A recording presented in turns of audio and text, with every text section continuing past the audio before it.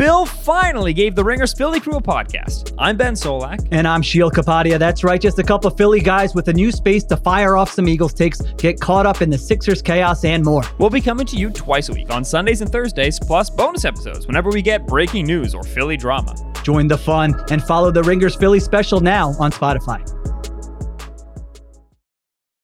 This episode is brought to you by Hotels.com. I was traveling internationally last year. I was in Mallorca. I didn't know the island well. I said, let me head to the north, head towards the water. Let me go on Hotels.com and see what they have available. Something preferably on the beach, maybe even a gym. Not only did I get those things, there was a kids session with exercise, gymnastics in the water, pony rides, a train. It had everything, and I didn't even want any of those things. But at least I knew they were there, just in case I changed my mind. And now finding the perfect hotel has never been easier thanks to the Hotels.com app. Whether you're looking for a family-friendly, right, all-inclusive or a relaxing spa weekend, you can find exactly what you need and compare hotel prices, ratings, and amenities side by side. So start planning your next getaway and find your perfect somewhere in the Hotels.com app. This episode is brought to you by Vuori. I love sports. I know you do too. I also know that lots of you exercise, but if you're like me and my wife, the beloved sports gal, you're sick and tired of ugly, uncomfortable workout gear. Especially, I do a lot of walking. I walk around LA. I make calls. I listen to podcasts. Here are two words that will change everything. Vuori Clothing, a line of activewear that is unbelievable. The best thing about Vuori is you can lounge around in it. You can work out in it. You can go outside. You can go shopping down in your local wherever. And you never feel like you're either underdressed or overdressed. You're just comfortable. You can wear it when you're training, traveling, lounging around the house. Go get yourself some of the most comfortable and versatile clothing on the planet. Here's the deal. Our listeners get 20% off their first purchase at vuori.com/Simmons. Once again, VUORI.com/Simmons.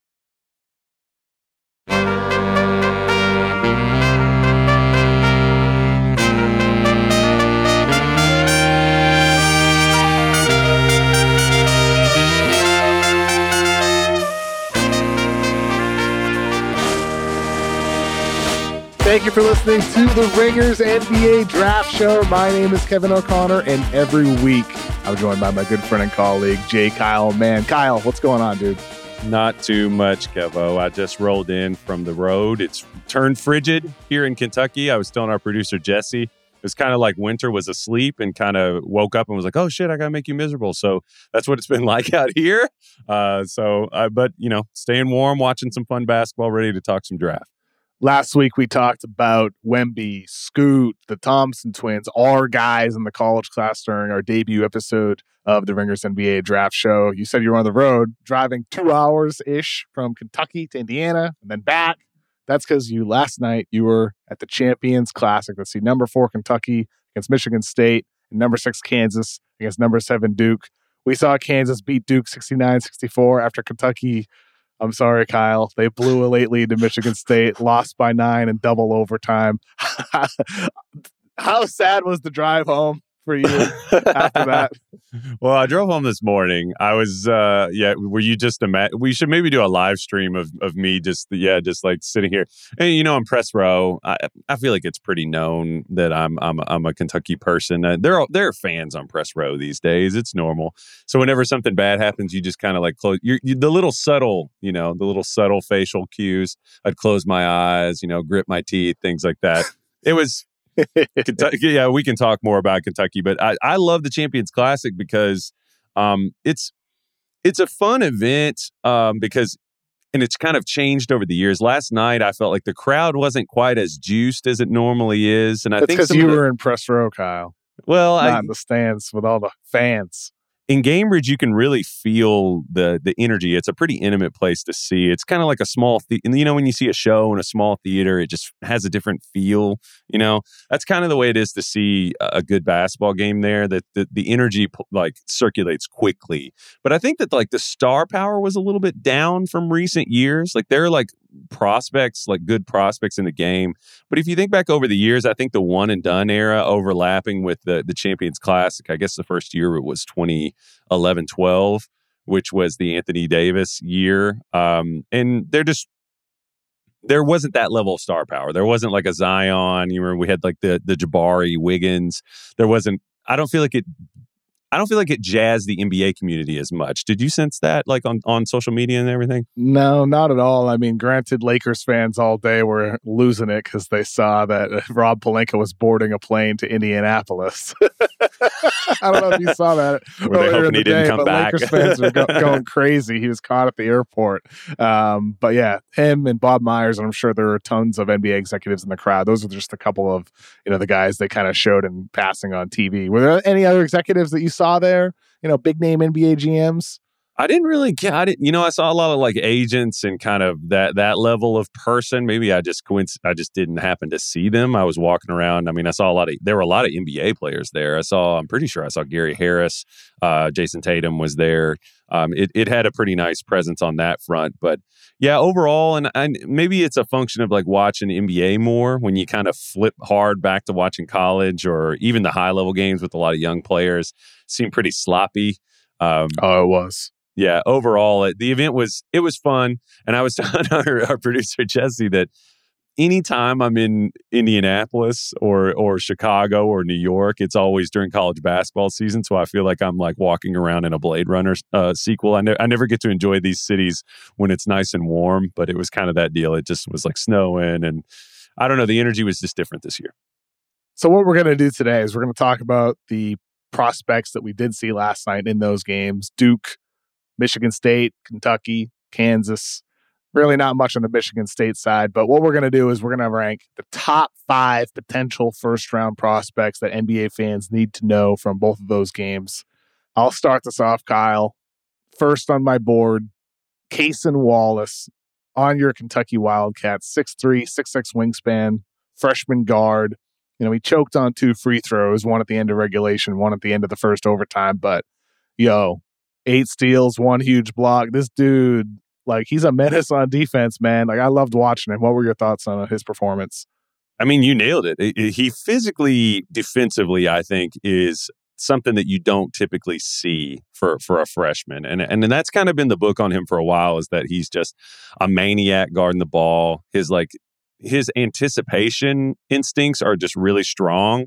And when he's the type of player that, you see this with some of the more, Jaylen Brown was kind of like this. I don't think Cason's quite as explosive as Jaylen, but those guys that when with that anticipation, when they get into a scrum for the ball, they're so physically strong, their core strength is really strong.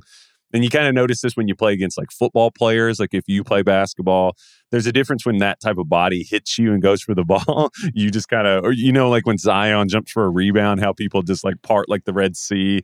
He has that kind of intrinsic physical strength.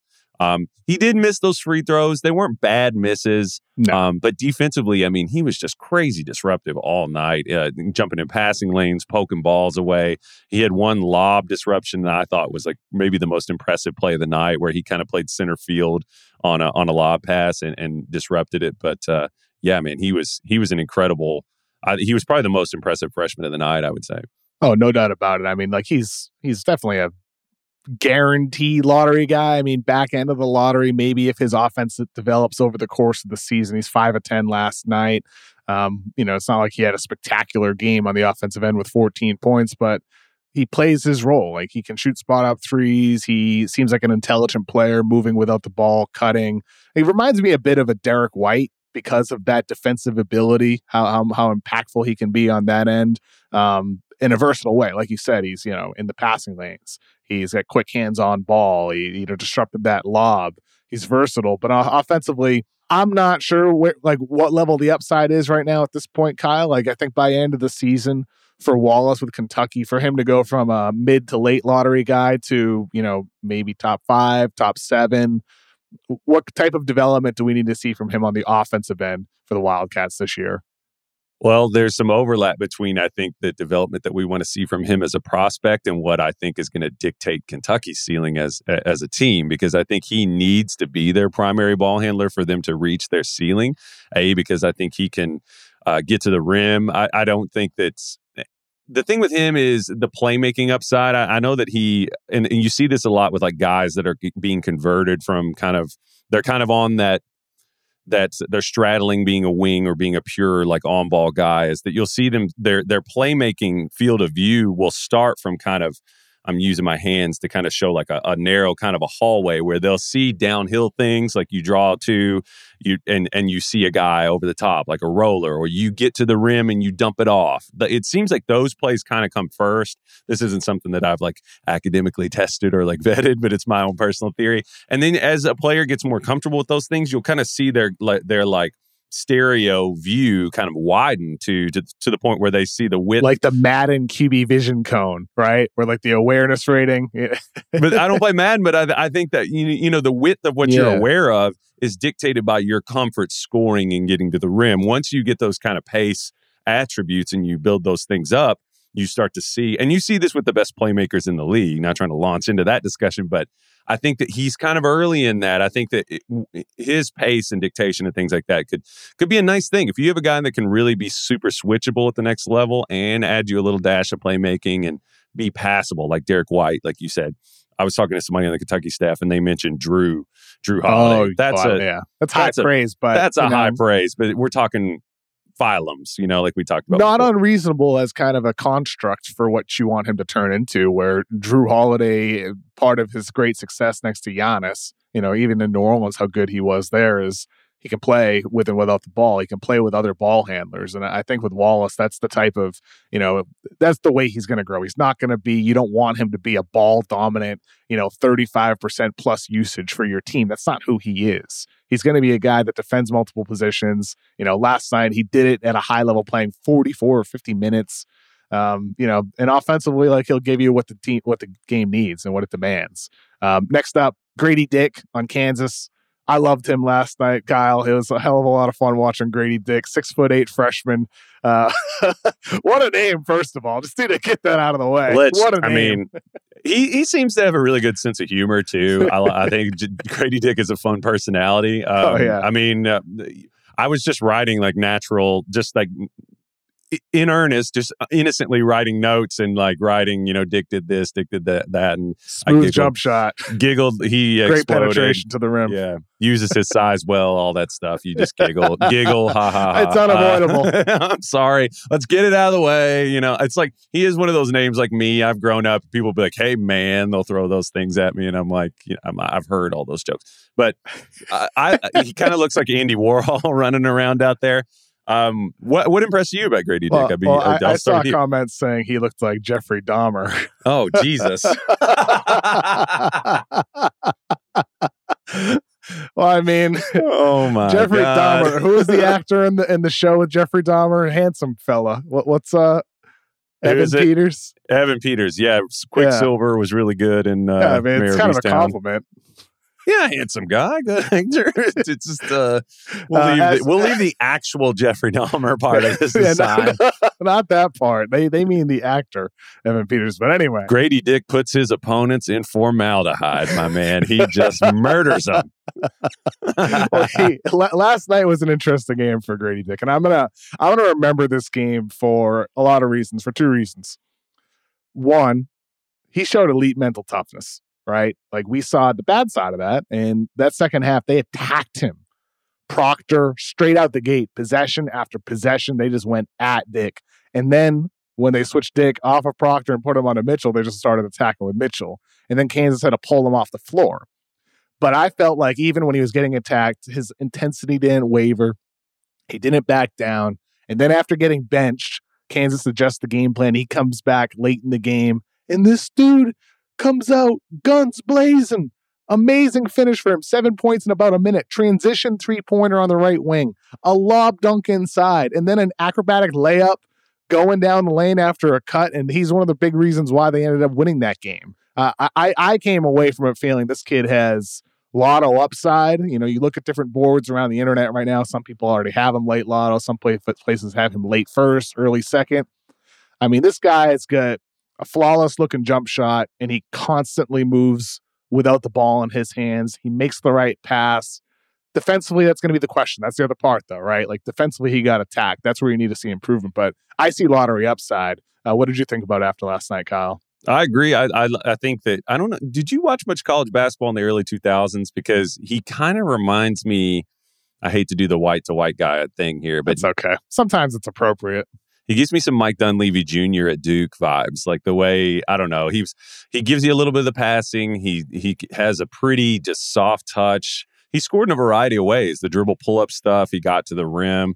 I think the thing about like skill guys like this, and you were talking about him looking like Andy Warhol and Jeffrey Dahmer, blah, blah, blah, blah. But I think when you're that kind of a player, he's probably used to having people come at him, like the Chet thing. If you're the skinny guy, and it's like, I'm sure that he has developed that toughness. But this is a guy that played at a school that's basically a prospect factory, Sunrise Christian, which is, had Michael Foster and Shaden Sharp was there, but didn't play. But I'd assume that kind of cultivated some of that toughness in him. But I think he stands to be a one and done for them. I think for Kansas at a school that really hasn't been playing that game lately.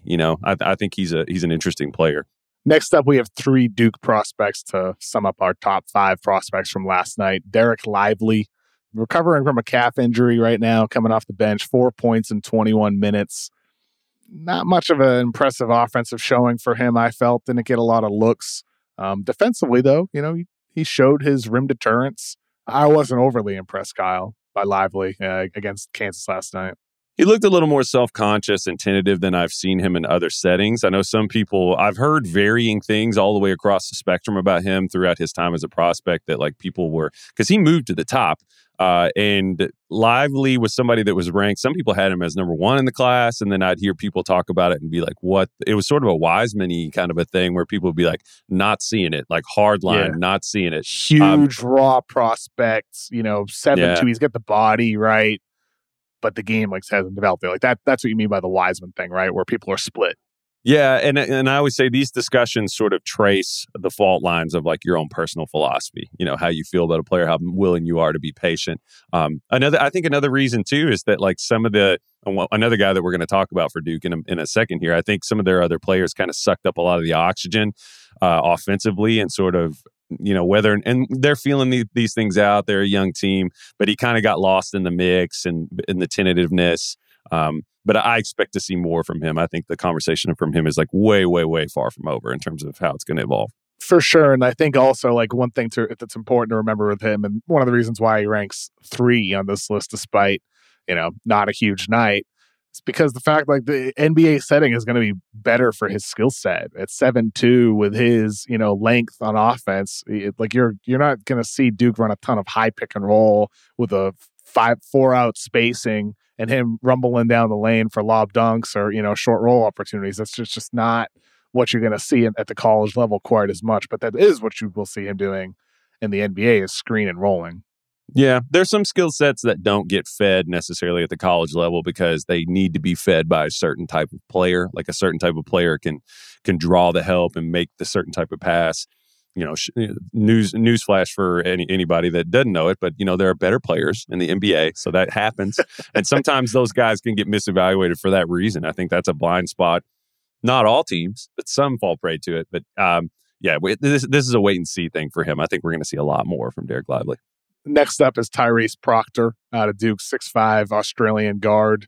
I'd like to see the ball in his hands more often as well. I think that could also help Lively if he's the primary ball handler for them instead of Jeremy Roach moving forward. Yeah. Proctor, I think, is going to fall into the camp of he's still very young.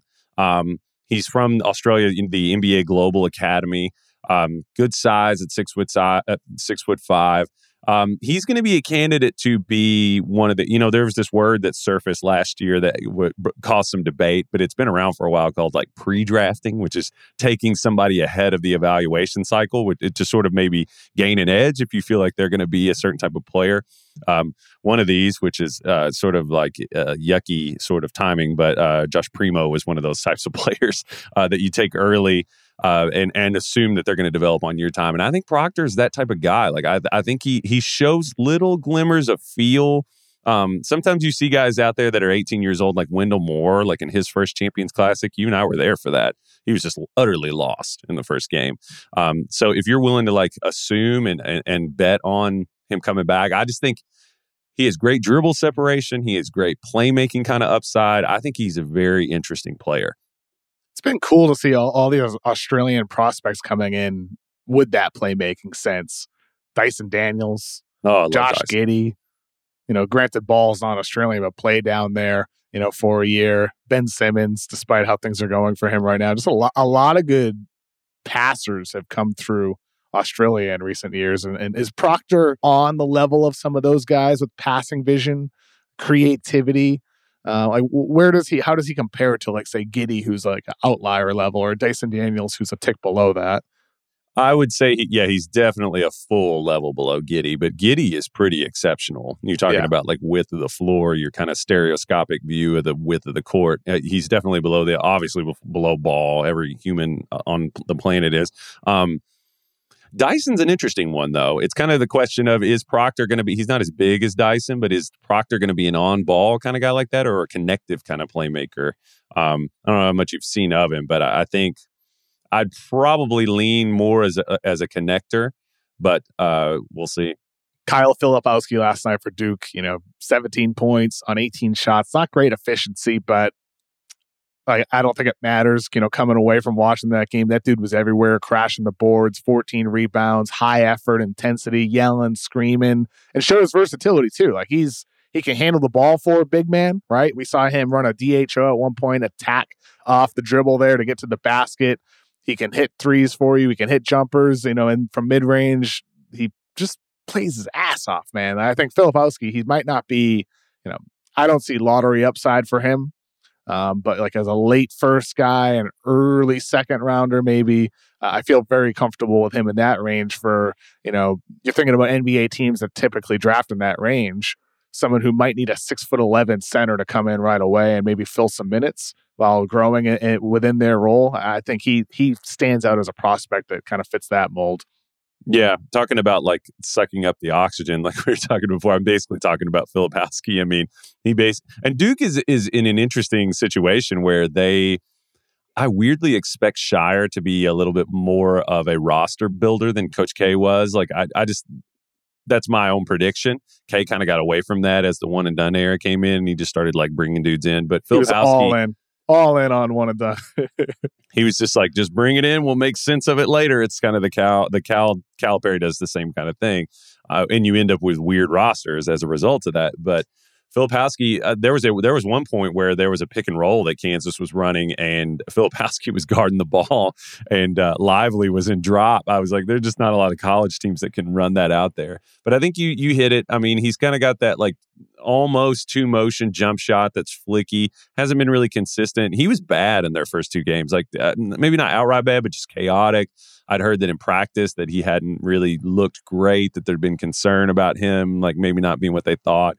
But he was sort of a late riser in his class. He went from like the 15 to 20 range to like top 5-ish. So he's kind of coming around, and we're figuring out exactly what he is. But if the shooting gets really consistent, and he's not like a great athlete. Did you see the play where he like attacked a closeout and like took contact and finished through, like he decelerated? I thought that was a pretty impressive play. Yeah, I mean, he's got footwork. He's got a bit of a handle. He's a solid player. I think, like you said, Kyle, he wasn't great in their first two games. You want to see him, develop some efficiency. Even last night, like we said, he puts up some numbers and volume, 17 points, but it's on 18 field goal attempts. Part of that is because offensive rebounds, the way those are tracked and all that. But overall, I was impressed by him. And I think, on the other side of Duke, Mark Mitchell, solid player. He's got a shot. But the best prospect on Duke didn't even play, Dariq Whitehead. Why is he out right now? When can we expect to see him? And for listeners of the show, what can they expect to see once Whitehead is back on the floor? Because he could be the best of all of them. Okay, yeah, Dariq Whitehead, like you said, he was kind of the thing that people were really wanting to see. I think that would have been. It's amazing that they're gonna add this guy. I think Duke, as it is, could turn into a pretty good team. But the pitch for Dariq is he's 6'6", about 190 pounds, be about 19 years old when on draft night. He's been playing in like advanced schemes for a while, like playing on like sort of a pseudo college program at Montverde. And he's been with them since 2018. So he's played with a lot of talent, Scotty Barnes, Cade Cunningham. I think he was even a freshman with RJ Barrett. So he's been around good players, and he's tough, explosive. I think an interesting kind of dialogue will be what he brings versus what Kaysen brings when it comes draft night, because he's a better athlete with longer arms than Kaysen. I think his offensive upside is stronger. The question is, the injured foot. Like, what are we going to get to see him much this season? Feet are really tricky. I think the foot was the thing that kept Kyrie out for most of the season, right? When he was a freshman. Yeah, and there doesn't seem to be a specific timeline for his return either after the surgery. That injury was in late August, and we're mid-November right now. Hopefully he can come back, because I think he's got a chance to, smash into that top 5, top 6, top 7 or so, kind of be in that conversation. We talked about Cam Whitmore last week, where you're going to see debates come April, May, June about, well, who do you prefer of these guys? I think Whitehead could be in that conversation. How important is it for him to play this season for Duke to elevate his draft stock? Or is he the type of player that maybe it'd be more beneficial to just stay away, play it real conservative? Stay away. These days it's different, right? I think that, like, can you think of a guy that had questions that like really needed to be answered coming into college, and we were like, we got to see him or else we won't go with him? Like, because it seems like there's so much documentation of these guys before they get to college these days that it seems less pertinent than ever, right? If he didn't have to play college, it with Shaedon Sharpe last year, right? I mean, like he doesn't play all season long at Kentucky. And, people are going off what they have from high school. He still goes 7th, and he's having an awesome start to the season for the Blazers. Yeah, it seems like it kind of begs the question. It's just like, well, it's a question that's been around. It's like, do these guys need to play college at all? Is it worth their time? Is it a maturity thing? Is it better for them to just get on like the way the Euro teams do, just get on with a pro program and start developing with them on their time? Or do they need to go develop and mature? There are a lot of different facets to that. Derek, I think, falls in that camp of like, I think people who follow this probably have a pretty good idea of who he is. He's not somebody that's kind of like a Proctor type that has some questions that need to be answered. He'll probably still get picked pretty high, even if he doesn't play at Duke at all, I would imagine. Wouldn't you think? I would think so. This episode is brought to you by Jiffy Lube. Cars can be a big investment, so it's important to take care of them. I once got a car that I started out with 25,000 miles on. I got it to over 200,000 miles because I took care of it. You know how you take care of a car? You take care of the maintenance, the oil, the brakes, all that stuff. And if you don't, you can have a car just completely fall apart. When your car needs maintenance, head to Jiffy Lube. They provide automotive excellence at speed. Get your oil change, brakes checked, tons of other multi-care services. It's all done by expertly trained technicians who actually care about taking care of you and your car. Jiffy Lube, car more. To find coupons and start an instant online estimate, visit jiffylube.com. This episode is brought to you by Anytime Fitness. We're not all professional athletes, but we all have health goals. That's why Anytime Fitness gives you access to personalized plans and support from a coach.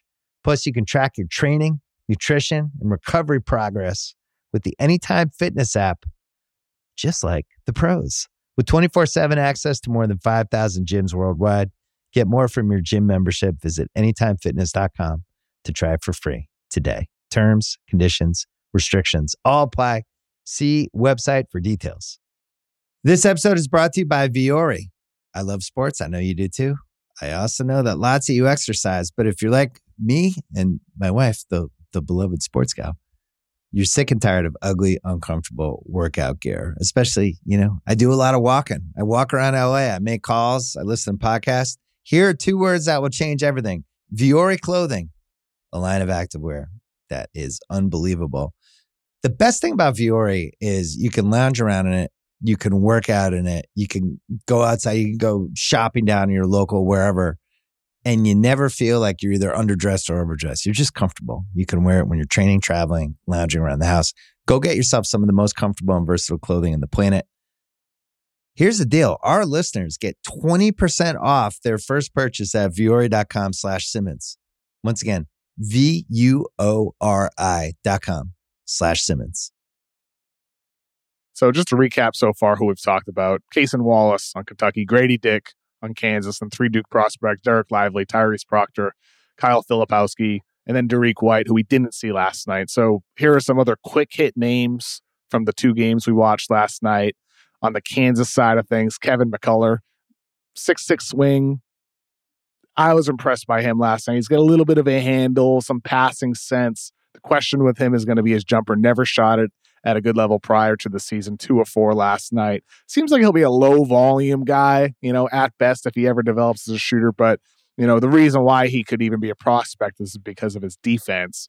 Lockdown on-ball defender, switchable, versatile, a wear-off ball. And he had this a transition defensive play last night where it was Filipowski in transition. McCullough was, laying back kind of like a safety backpedaling, and then just perfectly timed his swipe at the ball, then saved it from going out of bounds, found a teammate, and that led to a transition basket going the other way for Jalen Wilson, who's another impressive prospect on the Kansas side of things, 6'8" junior. He's had a tough road up to this point, broke his ankle early his freshman season, struggled his redshirt year, then got a DUI before his sophomore season. And now his junior year, through 3 games, 19, 11, and 7 on 3 of 7 from 3 in game 1. Game 2, 21, 9, and 1 on 3 of 6 from 3. Last night, 25 points, 11 rebounds, 5 assists, 0 of 7 from 3. And shooting has been the concern for him. That's the make or break skill for Jalen Wilson. But now on the season, averaging 22 points, 10 rebounds, 4 assists, 30% from 3. Between McCullough and Wilson, Kyle, they seem more like second-round prospects. Any thoughts on what you saw from them last night? I think Kansas has a nice luxury that they have some pretty great size in some of their initiators that you don't get to see a lot from college teams. I thought Wilson looked, even the shooting, I think will even out and stabilize some. I don't know that he'll stay as low as 30, but he looked poised. I thought he looked like one of the steadier players out there, even though the shot wasn't always going down. But you nailed it on the like transition zoning thing. And like, I think that's something people overlook when they think about the NBA playing mostly man concepts. You can't escape zone concepts, even in man schemes. So like being able to zone intelligently is something that there are even good NBA players that there are NBA players who are productive who still struggle with that. So that is a skill set that is really valuable, because if you're off the ball and you stink at zoning or you don't have good instincts or anticipation, teams can pick on you. So I think that you nailed it picking out that detail. There were a couple transition blocks last night though that were incredible. I think Kansas had one in one sequence. I'm blanking on who made the plays, but it was a fun kind of up and down thing there. On the Michigan State-Kentucky side, Michigan State has that great double overtime win. Are there really any prospects on that side, Kyle, that stand out as NBA guys? There are guys that I think could play their way into the second round range. I don't. No one. We're a tier below. I feel like. I mean, you've heard a lot about. Maybe. You've heard about Sissoko a lot lately. That was somebody that people tabbed in high school. Hauser's brother made it. Yeah, Hauser could get in as a catch and shoot guy. I don't know how many people thought Sam Hauser was going to be what he is. Shooting is a premium. You would think Kentucky would have figured out maybe guard Hauser after a little while. Maybe stay attached on. What's going on there, Kyle? I don't understand their defense. It was like 4 times in a row. Much of anything. It was like 4 times in a row. I was just like snapping a pencil in half as I watched that happen. Anyway, man. So Kentucky loses that game, but last night, Oscar Tshiebwe, had a good performance, 22 points, 18 rebounds, 4 blocks. What did you think about his performance and his NBA upside? Was really feeling himself last night, man. Every play he was doing the Drew Timme must have rubbed off on him during all those Player of the Year ceremonies where they got to know each other, because he was just every time down doing some kind of antic. I want to talk to you more about this on another episode, just about like there's a glut of quality, dominant big guys in college basketball that are staying around, maybe because of NIL, that aren't translating to the NBA. And I want to talk more about like why. We don't have time today.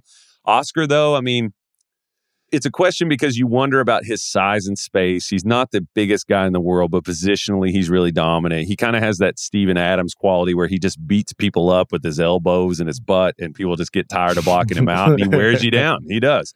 Yeah. He had some pretty critical turnovers and fouls at bad times, but he also didn't look like he missed a beat after his knee surgery. He just came out and was dominant. I expect him to be more of a second round, prove yourself type guy. I don't know that a team's going to invest a lot in him. What do you think? He's solid, I mean, I think with him, you bring him in to an NBA roster, it's about who's our guy that's going to battle a Jokic or Embiid, with brute size coming off your bench. So I think there's value in having those guys, right? So there is a pathway to him to having success in the NBA. But overall, I'm not flipping out over drafting him to my team. Yeah, big guys that you can park near the basket, he has really struggled with. Because he just doesn't get off the ground quickly. He doesn't have crazy length. But that's what you hope for, right? Like that's what you want him for, to grow into. You hope he becomes like a finesse guy that can kind of nickel and dime you with his bag around the rim. But it's like, he's like an Isaiah Stewart type body, but I don't think that he's as mobile as Isaiah. And I don't think that he has the shooting upside. I mean, maybe, possibly, but his anticipation was pretty good last night defensively, I thought. Held his own. But I think you put him in like ball screens, I just don't think that he can access the vertical space that he's going to have to. He's going to have to become like incredible positionally, I think, to play defense in that sense at the NBA level. He's 6'9", got length, heavy, but you're right, Kyle. Mobility wise, needs to improve a lot there. Anybody else on the Kentucky side of things? Chris Livingston, projected first round pick. He did nothing. He stunk last night. Collins, Toppin. Any other quick hit thoughts on the Kentucky guys? Those are the other interesting guys. Jacob Toppin projects as like a really slinky, long, switchable athlete. Obi's younger brother, if people don't know, he needs to shoot the ball. We can talk more about him. Damian Collins is one of the words I've coined lately is a weirdo, a lovable weirdo athletically, kind of a Chris Boucher type body. He has a lot of interesting upside. It's a long way away though. Chris Livingston was awful. Other than that, no, nobody of note. All right, for our weekly Wemby update to close the show here, Kyle. He played for the French national team twice this past week, had 29 points, 9 rebounds, 1 assist in his first game in a dub for France, 19 points, 4 rebounds, 1 assist in his second game, another dub for France. I thought he continued to be amazing in both of those games. He had one little scary fall where his leg split. You texted me the clip of that at one point. But rim protection was still there. He hit another floater 3 that made the internet go crazy. I'm continually amazed by this guy, regardless of the level of competition.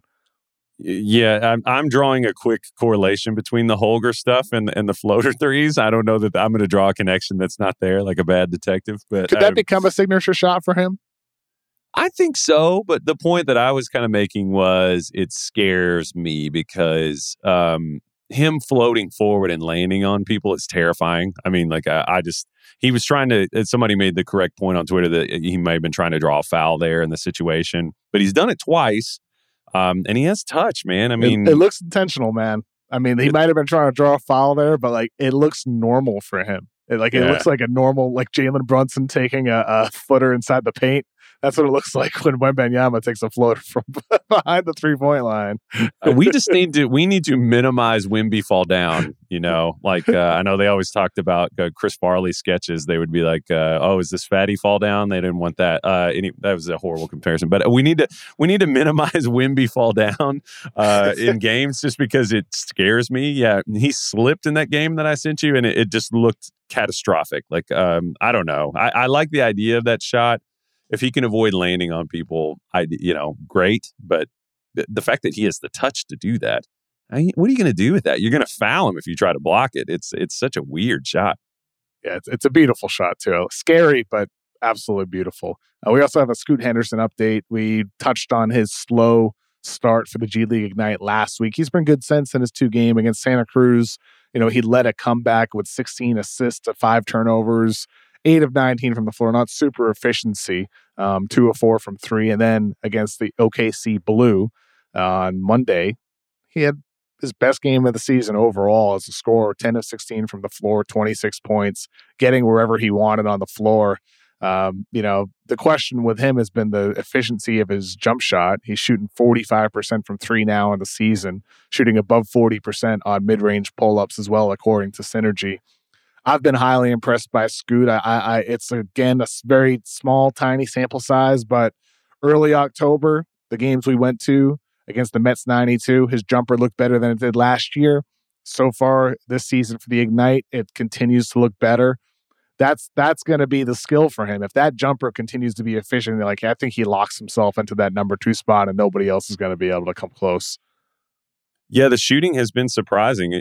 45 is a number we'll see if it sticks, but that would not have been a number I would have expected. I was kind of paying attention to his passing. I'm in kind of a stasis with the scoring stuff. I know he can get to the rim. I know that. I know he can get to that dribble pull-up jumper. The kind of teeter area where I'm paying close attention to is sort of the development of his sense of when to get rid of it. And then pass placement, I've noticed on a lot of his turnovers, he can kind of get in, and that's patience, when you play as fast as he does, slowing down. And when you have the ability to play that fast, a lot of his turnovers are sort of velocity placement kind of things. He'll get in the lane and just kind of whip it way too fast to somebody that's way too close, or he'll draw two and throw it at chest level when he could easily bounce it. Just his kind of feel for when to use what pass on his tool belt is kind of a thing that I've kind of been watching closely, because I feel like the other stuff is kind of solidified. He's going to get better, obviously, but for sake of the conversation around the draft, the scoring stuff, I'm kind of in a comfortable place about how I feel about him. I think the passing is more interesting to me. And by the way, Scoot had another amazing game Wednesday morning for the G League Ignite, scoring 27 points with 14 coming in the fourth quarter as part of this ferocious run to lead the Ignite back with another win over the Blue. He's been absolutely amazing. To close out the show, we're going to talk about our scouting schedules over the next week. Next Wednesday on our next show, Kyle, we're going to be talking about Emoni Bates, the YouTube sensation, viral high school star, went to Memphis and then Eastern Michigan. It's been a tough road for him, but through 2 games, 30 points on 12-19 against Michigan in his debut, a top 25 team, and then 20 points against Bradley after a horrible first half. The crowd was, chanting overrated, because of his struggles, but he finished with 20 points on 6 of 14. We'll get 2 more games in from Emoni Bates before we, go all in discussing him. It's not like he has 2 big opponents. He's facing Oakland on Saturday and then Purdue, Fort Wayne next Tuesday. Purdue, Fort Wayne. But we'll be keeping an eye on those games over the coming week. We'll definitely talk about Emoni Bates next week because he's suddenly reemerging as a potential prospect. Is there any games you're going to be keeping an eye on over this next week, Kyle? Sunday, it's not to be self-serving again, but I think the Gonzaga UK game is going to be pretty interesting to watch. Yeah, but the Emoni stuff I think is interesting, just because of the story of it. And I think that his case is, if you just look at the type of player he is, and these are all things I want to talk about on the show when we get to it, but his sort of makeup as a player and his expectations and how that affected his development, it's fascinating, man. He's a case study, I feel like. It's going to be interesting to watch his development over the season too, because they've put the ball in his hands and said, "Hey, do your thing," just like he did in high school. It's unlike what the situation he had in Memphis. But let's get 2 more games in from Emoni Bates, and then we'll have a much more to talk about with him. Kyle, this was fun, man. I'm sorry Kentucky lost last night and kind of ruined your night, but 2 good basketball games, man. It was, whatever. It's fine. I rebound quickly from disappointment in my fandom. I don't know if you do. Maybe it's just you go around you do enough laps and whatever. What are you getting into today, Kev? Warzone 2 launches in 3 minutes, so that's what I'm going to be doing. How excited are you, man? I'm excited, man. I'm fired up about it. It's playing. Living in LA now, away from most of my friends back in Massachusetts. Playing Warzone's a perfect way to hang out with them virtually, right? We just talk, shoot the shit. We're just hanging out. We just happen to be playing a video game at the same time. It's like we're back in high school again during winter, right? Where nobody's seeing each other as often. It's snowing outside and we're just chilling. It's a good time being able to hang out with my friends doing that. How about you? We get anything going on today?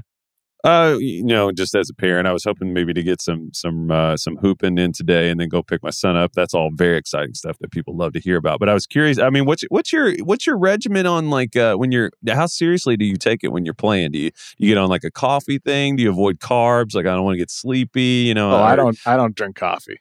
Yeah, I'll never drink coffee. Okay. Well, that makes one of us. Maybe. Yeah. I mean, who knows? Maybe I'll have kids and that'll change someday. But I've yet to find a need for coffee. I just drink a lot of water. You said you were good at Warzone. I was just curious how seriously you took it. When I know I'm going to be hooping, I'm like, I take a couple ibuprofen. I always play to win. When you play pickup basketball, do you play to win, Kyle? Oh, I'm a maniac. I play to win, man, all the time, no matter what it is. I want my team to win. I want us to flourish. But also, I think most importantly, though, because it is a video game, you're playing to have fun, right? It is that. Sure. But I always want to win. Long range? Are you sort of melee? You get in there, mix it up? Or you stand back, pick them off? I'm a versatile player. I think I've become somebody who excels in close range. But the new game's going to be a little different the way close range happens. They remove something called slide canceling. Which is like an integral mood where you would slide on the ground and pop back up in the prior, Call of Duty. But they removed the ability to do that. So it's going to change the game in close range. Were people spamming it? Is that why they had to get rid of it? It was like a take foul type thing? It was just part of the movement. Like it was like the way it's like in the NBA, you got to shoot threes to adapt, right? Or you're screwed. You got to shoot threes at least, over a quarter of your shots. If you're not slide canceling in a close range battle in Call of Duty, you're at a disadvantage.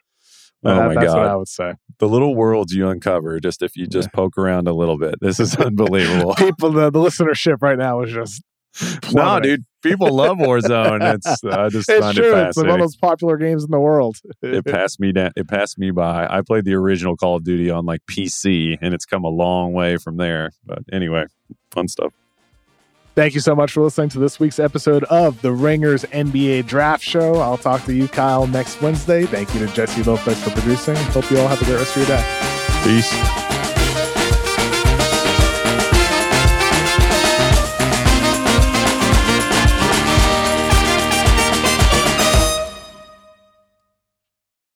This episode is brought to you by 20th Century Studios' Kingdom of the Planet of the Apes. As a ruthless king builds his empire at the expense of the remaining human race, a young ape will fight for the future of apes and humans alike. Kingdom of the Planet of the Apes. Enter the kingdom in IMAX on May 10th and in theaters everywhere. Get tickets now.